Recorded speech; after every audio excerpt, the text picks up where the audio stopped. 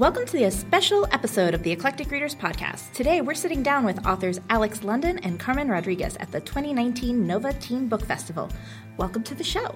Please introduce yourself and give us a quick pitch of your most recent book. Okay, I'll go first. I'm Carmen, and my current book is The Universal Laws of Marco, which is a story about a guy in love with the cosmos and maybe two girls. I'm Alex London. My newest book is Black Wings Beating, an epic fantasy set in a world of cutthroat falconry about a brother and sister on a quest to capture a giant mythic eagle that killed their father. That sounds really cool. Yes, both of these sound a lot of fun. Just real quick, I just got back from Ireland, and I went falconing for the first time. Isn't it wild? It was really just having cool. this dinosaur land on your arm. Just sitting there. It was pretty cool. These balls of rage and air. Yes. Just perched on you. It's great.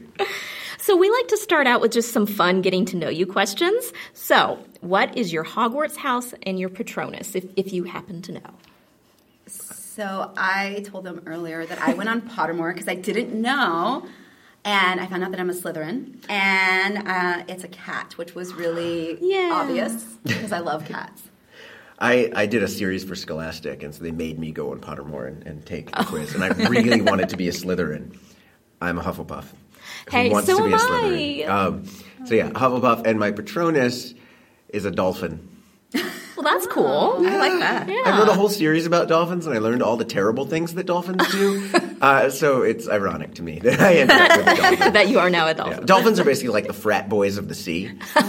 And I'm not thrilled with my dolphin Patronus. I'm a Hufflepuff dolphin. It's just give me a unicorn really? poster. I might as well, What are the qualities of a Hufflepuff? You're hardworking, you're loyal, you're a good friend. we are the best house, but we would are. never say that because we're also humble. It's true. We are so humble. People often I've noticed that about people you. often confuse Hufflepuff kindness for weakness, and that is a mistake. It's true. Because we're badgers. Exactly. Our not mascot, our symbol, Our house symbol, is a badger. Badgers will mess you up. They're not showy about it like Gryffindors, and we're not scheming like Slytherin. But we will outlast them all. I believe. Yes. We will be knitting you a scarf in the ruins of your house. That's really kind of you to give us a scarf when our house is ruined. I know, we're thoughtful. We are You going might to get outlast. cold, so I ruined your house, but here's your parting gift. We would never be the one to ruin your house. We would just outlast your house. So would I be the one to ruin the house? Yes. Possibly. If it met your ambitions. Well, I like to think of it as forward thinking. Just kind of understanding what needs to be done in the future instead of plotting. That makes sense. If you could choose any pet, real or imaginary, what would you choose? I feel like I have to say falcon at this point, just because that's on brand. I didn't They are anticipate pretty. dolphin at this point. Yeah. Falcon. I'd go with a falcon. yeah. Actually, a goshawk. Yes. That's what I want. So I looked at this question and I was like, if I had to choose one, I would choose the cat because I feel like if I have to choose it, I have to live with it, and I don't know if there's a superior pet to a cat. I love cats. Dogs. I do love dogs, I'm a but dog I will say, person. yes, I love dogs. But the thing that I don't know if I can commit to with a dog is sometimes in the middle of the night, you have to get out of bed, go outside, and walk your dog, and that to me is a little bit of a deal breaker. That's fair. That's fair. Yeah. I've had cats that wake me up, though. So cats don't always respect sleep either. For different reasons. It's a problem. So do you have any non-bookish hobbies? Yeah, so I like to doodle things. So I just create, and it's not even original. I go on Pinterest and I'm like, who has an interesting doodle? And then I get my pens and paper and then I doodle and then I send those things out as cards to people. Oh, that's nice. To various That's people really who may nice. or may not be grateful. I don't know. They may or may not be grateful, but that's what I do. I have no hobbies, and it's a constant source of angst for me, and I feel like I need a hobby. And I tried doodling, and so I sort of draw, but not with any discipline. And I'm constantly trying to think of I need a hobby. I need to make something. Now I'm thinking I should get into needlepoint because I'm profoundly lazy, and that's a hobby that involves sitting. And I feel like it's a weird one that I could do fun, inappropriate needlepoint. Oh yes, I've seen some pretty interesting ones out there. But I like the idea of building something. Like woodworking, I feel like would be a great hobby, but it seems expensive to get into. And you need the space and the tools. Mm-hmm. I used to do that as a hobby. Like I would get furniture and like redo it. Oh, nice. But that required like a garage and a bunch of different tools. And then if you're moving around a lot or living in small spaces, it's hard to keep up. Yeah. Yeah, that makes sense. Yeah. Well, time for the bookish questions. Here we go. So, I'm so excited about this question. I want to know what book made you become a reader and what book made you become a writer? So I was thinking about this question because I don't think there was any, it was like an easy buy-in for me, let's just say, as a reader. Like, I think in kindergarten, I went to kindergarten probably like 1979 or 1980, and they were literally using those books, like, see Jane do this. And I think, like, from the moment I was like, Jane is doing something, and I know what these words mean, I was a reader. Like, you could hand me anything. Like, I would read cereal boxes, anything that had words on it, I would stop to read. So then I was a reader from that point forward. And then as a writer, but I do want to add that the books that later, like, I loved as a child there was a Peanuts book. It was like a big fat, like, bound comic book of the Peanuts comic, and I would wake up in the middle of the night or not even go to sleep, and I would have like a flashlight, and I would just read that from cover to cover and go back again. And then Beverly Cleary, and then Judy Blume and V.C. Andrews were kind of my younger. Oh my gosh! Yeah. Are you laughing about V.C. V.C. Andrews? Andrews, yeah. Where you're like hiding in a corner. You're like, nobody needs to know that I'm reading this at like 11. There's a lot here my mom would not be happy about, which was the same thing with Forever by Judy Blume. Oh, I yeah. stole my sister's copy at 9. You guys read this? It is a coming of age, like full on, like, my sexuality is in full bloom, and and I would read this in like a corner of the house, like nobody could see me. I'm totally reading this. But I think that maybe those are the reasons why reading to me was so important, because there was so much information that nobody would really tell you in an honest way, and then the books would tell you the information. Yeah.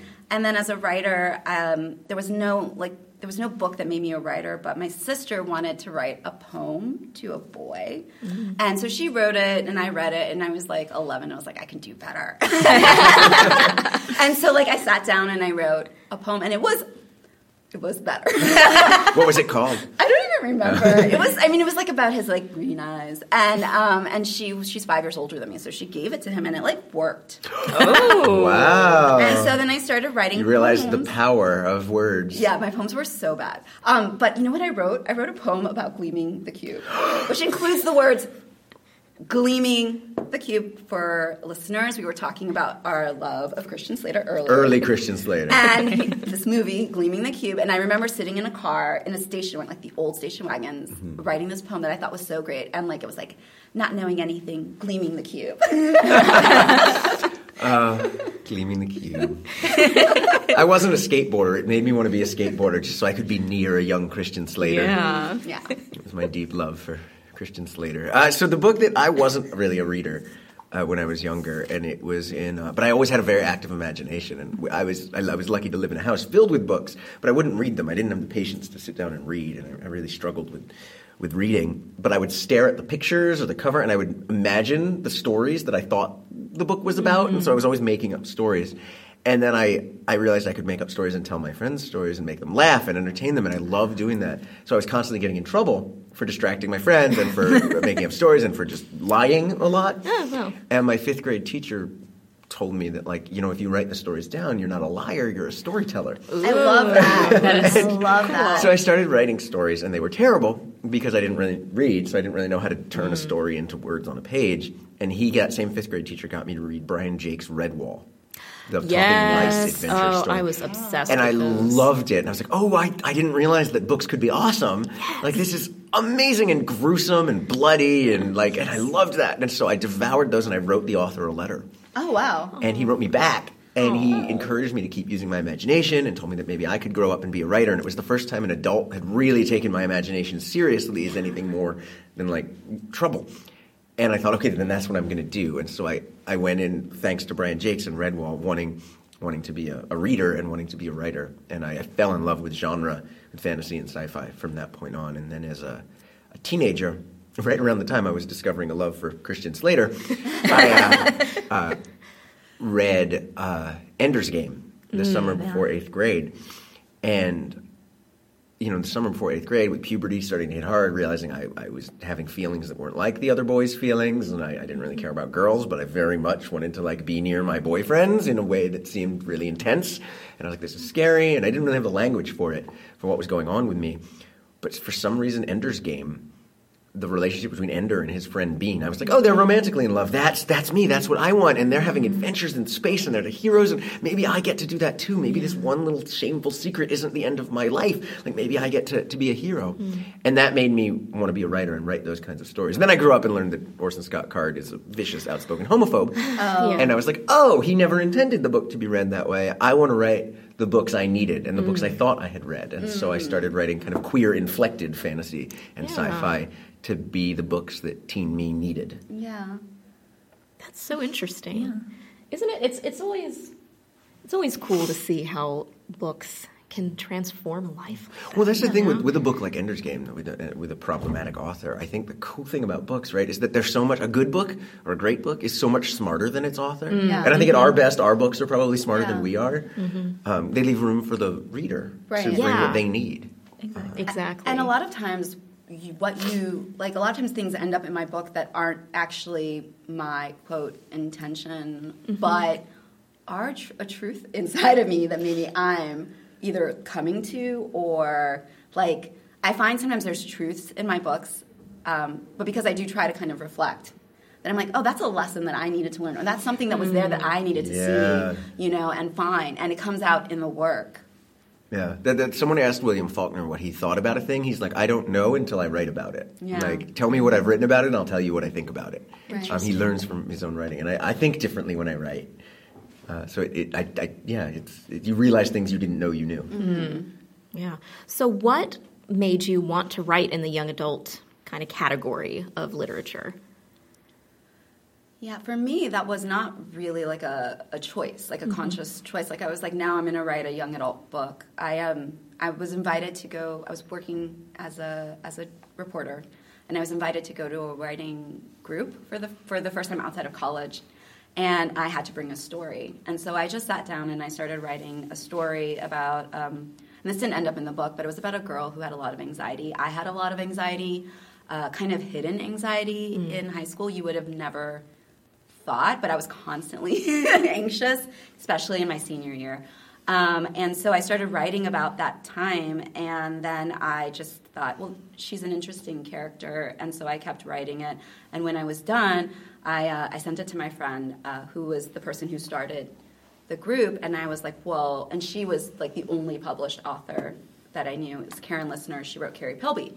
And I was like, what do I do with this? And she was like, well, it looks like you wrote a young adult book, and so you should find an agent who represents young adult literature. And I was like, well, that makes sense. and I hadn't actually read young adult for quite some time, but in reflecting on why I chose to write a story about someone in that age range, I think that I have a delay in understanding. I don't fully understand things for 10 years. I think I'm getting a little better with that, but I think I was in my 20s and I didn't fully understand my 20s. Yeah. So I didn't think I could. I tried writing a book about a girl in her 20s and I just couldn't do it. And so but I think I was finally grasping my teen years. And so it made sense when I look back that I was going to write about a time period in my life that I felt I could understand more. So that's my story. I don't remember what the question was. Oh, it was why teen, right, for teens. I was also a reporter, and I was working with young people in war zones and conflict-afflicted areas and refugee camps, and I was seeing, and I was documenting sort of their lives, and I was seeing the role that stories were playing in their lives, and how young people, first of all, were having lives all over the world that were as epic as anything in the Iliad. They were having epic tales, and that they were the protagonists of their own lives. They weren't just, objects that the world was done to. They were creating their own worlds. And I saw the meaning stories had, that they could survive without comfort, often without safety, knowing that a future for them was not promised in a lot of these situations, but they could not survive for very long without meaning. And stories were how they found meaning. And so as I was writing about them, I realized I want to start writing for them. And I told my agent, who represented mostly journalists, I went to him and was like, can I write a kid's book? And he went, his response was, I don't know, can you? I'm like, what? And then I did, and that was 24 books ago. And I realized that I love writing for this age group because it's the intensity and the immediacy of like the first time you experience things. And you never love a book as much as you do when you're a teen. You also never hate a book as much as you do when you're a teen. You say Johnny Tremaine to me now, and I'd still get hives. And so I love that challenge also as a writer of like, okay, I'm going to get that kid's attention. I'm going to write to the me that needed that book, and I'm going to get that past version of me hooked on reading. Nice. So yeah, I love it. I love writing for teens. It's really fun. That's awesome. What genre would you love to write in that you haven't yet? Contemporary. I sort of have. I wrote a short story for an anthology called The Whole Spiel that's coming out next year. Yeah. And it was my first ever contemporary short story. And it was the hardest thing I've ever written because I was like, there's no dragons, there's no killer robots. Like, what do I do next? Just people in a place feeling things. Yeah, like, feelings. Oh, what do I feelings, do? yeah. And it was so hard, and I had so much fun that I'm like, I've got to write a contemporary novel. So that's sort of my next couple of years' dream, is to write a contemporary novel. So do you think that contemporary, from a writing perspective, switching over, so it's heavier on the feelings? Is that... It's just different. I think the conflict is different. Like, I can, when I don't know what to do in a book, I can be like, all right, let's like attack them with a giant bird or something, like an ant. When I read your work and I'm like, he's being attacked by a giant bird, Alex didn't know what to do. Exactly. So I feel like contemporary, you have to find, you have to, you have to find the stakes in the small moments. And that's hard for me. Yeah. I'm in awe of really good contemporary writers because my brain just goes to like the epic and the plot very fast. And my sci-fi and my fantasy are very infused with feelings and emotions and angst. A lot of angst. So much angst. So much. But also killer birds and things. And contemporary just seems like to engage in those subtle, quiet moments that can be just as epic and life-altering as anything in The Lord of the Rings. That teenagers in the hallways of their high school are on the way to Mordor. It's just as dramatic for them in the moment, and I want to explore capturing that. Oh, I can't wait to read that. I literally said nothing about it. Well, when you write it, and the short, I would like to... Well, one of the things I don't like is this idea of writing in genre, too. So I think that problematically, like, as writers, we're not genre writers, but what happens is we write things and they get marketed and they get put into bookstores and they get categorized, and that's relatively, like, I was reading... I took an adolescent lit class, and it was talking about how before, like, the 1970s, really everything was kind of mixed together. It was just books. Yeah. It was just books. And so from a writing perspective, our imaginations are not tied to one particular area, but yet oftentimes we develop a readership in that area, and there are expectations that we'll continue performing in that area. Yeah. So for me, I want to write in almost every genre that I can find a story in. Right now I'm working on something that would probably fall in the middle grade category, and maybe, I think it's magical realism, but maybe it's something beyond that. But it has a lot of contemporary elements to it, but there is a lot of just like random magic in it, and that's just a story that like I wanted to write. And I remember I pitched it to my agent, and he was like, "Don't write that."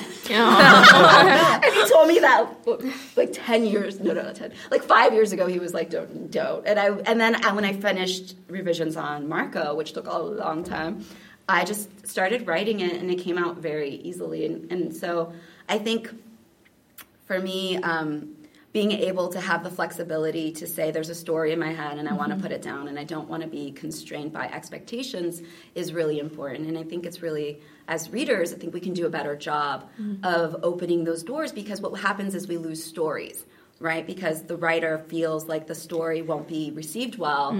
And I just think of all these potentially great stories kind of flying away because of that. My publishers hate it because I write... I've written just about every kind of story except for like a contemporary, and there's no. I don't have a brand, you know? They're like, wait, this is a historical. And How this do we is market sci-fi. you? And they're just like, would you stick to one thing? I'm like, no, there's too many stories. Right. I don't want to be Like M.T. Anderson for that. Oh, he is the best. He is. That man is a genius. Read everything he's ever written. Everything. Feed. Feed is so amazing. So my first sci-fi novel, I feel like one of the main characters is like the progeny of Titus from Feed. Like he could not have existed if Titus and Feed hadn't existed first. And there's just so much like truth to all the different places he takes you with all these different characters. There's just like he wrote this vampire story. Burger something about burgers. It was like right before vampires became a big thing. His timing's always off. He was just before the dystopian Or is thing he always with Feed. right? And then he always timing says is always he's never right. had the sales that like he's always right before or right after a trend. but And then he just writes a nonfiction about Shostakovich because why not? it's just amazing. He's so good. He wrote this hysterical middle grade series called Whales on Stilts that like nobody read, but it was so funny. Oh, it was so funny. Read it. It's great. All right. Sounds great. So if you could pick a character from another author's book and put them in one of your stories, who would you choose and why? So I'd take Titus from Feed by M.T. Anderson would have a lot of fun in Proxy, my first sci-fi novel. But I think I would love to take like Holden Caulfield and put him in the black. He would probably get disemboweled by a giant bird. Within minutes, he would not survive long. And a lot of what's going on in Blackwing's Beating, there's a lot of sort of metaphors for the patriarchy, and I think Holden is a great receptacle for that, and I'd just love to disembowel him. I'd really, just to see Holden Caulfield beheaded by a giant bird or have his guts ripped out would be really satisfying for, I think, a lot of readers. That's pretty I like Jane Eyre and put her in something. I guess I didn't even think to go that far. I've been listening to Leah on the Offbeat, and I think that I would put her in like any book. She's just really... I personally relate to her so much, and kind of what I'm interested in as having that energy as a character is there's a mix of really like I say exactly what I think, and I also don't say exactly what I think. So it's like a nice mix of I'm like vulnerable, but that I'm also guarded, and I just love the way that plays out. And then I mean, she drops the F-bomb like I was listening to her, and I came into the house where I'm staying right now during this weekend, and I dropped the F-bomb like 5 to 10 times in the first 20 minutes. And I was just like, thanks, Leah. like now that's just like going to be really hard to like pull back on. But there's something refreshing too about that. I feel like so much of like there's so much that we were trained as adults to be really repressed. And then one of the things about this character is that she's just the opposite of that. And I felt... Simultaneously, I felt less stress as this was all going on as I was like, well, Thanks, Leah, embodying her character. So yeah, I would drop her into any of my books. Nice. But maybe I would drop her into Jane Eyre. There you go. Drop some F-bombs in Jane Eyre. That's exactly what I do. And I sort of want to take some of my characters and drop them into Leah or into Simon, into the Simon-verse, Oh, yeah. Because it's such a wonderful place. It is. And my characters have really hard, violent lives. And they all deserve love. And I'm like, I have this one character in Blackwing's Beating, Bryson, who just wants to be loved. I feel like Simon would be a really good person. Be like, for here's him some to know. Oreos. And, yeah, exactly. Like Simon and Bram, they could just take care of Bryson and teach him to love himself. But they couldn't come into his universe because they would die. Yeah, that's so good. Bryson would have to go to theirs. Can we drop Simon into like Pride and Prejudice too while we're at it? Oh, why not? No, Simon into Emma.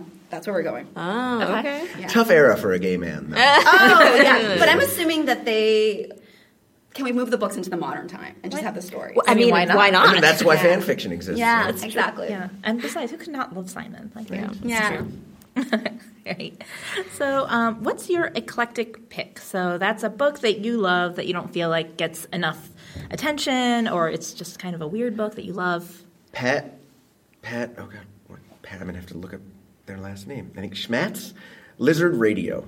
Lizard Radio. It is a YA novel, came out a few years ago, and it is a post-apocalyptic, Pat Schmatz, post-apocalyptic genderqueer coming-of-age romp that is just mind-blowing. I feel like if it was published today, it would be a huge hit. Yeah.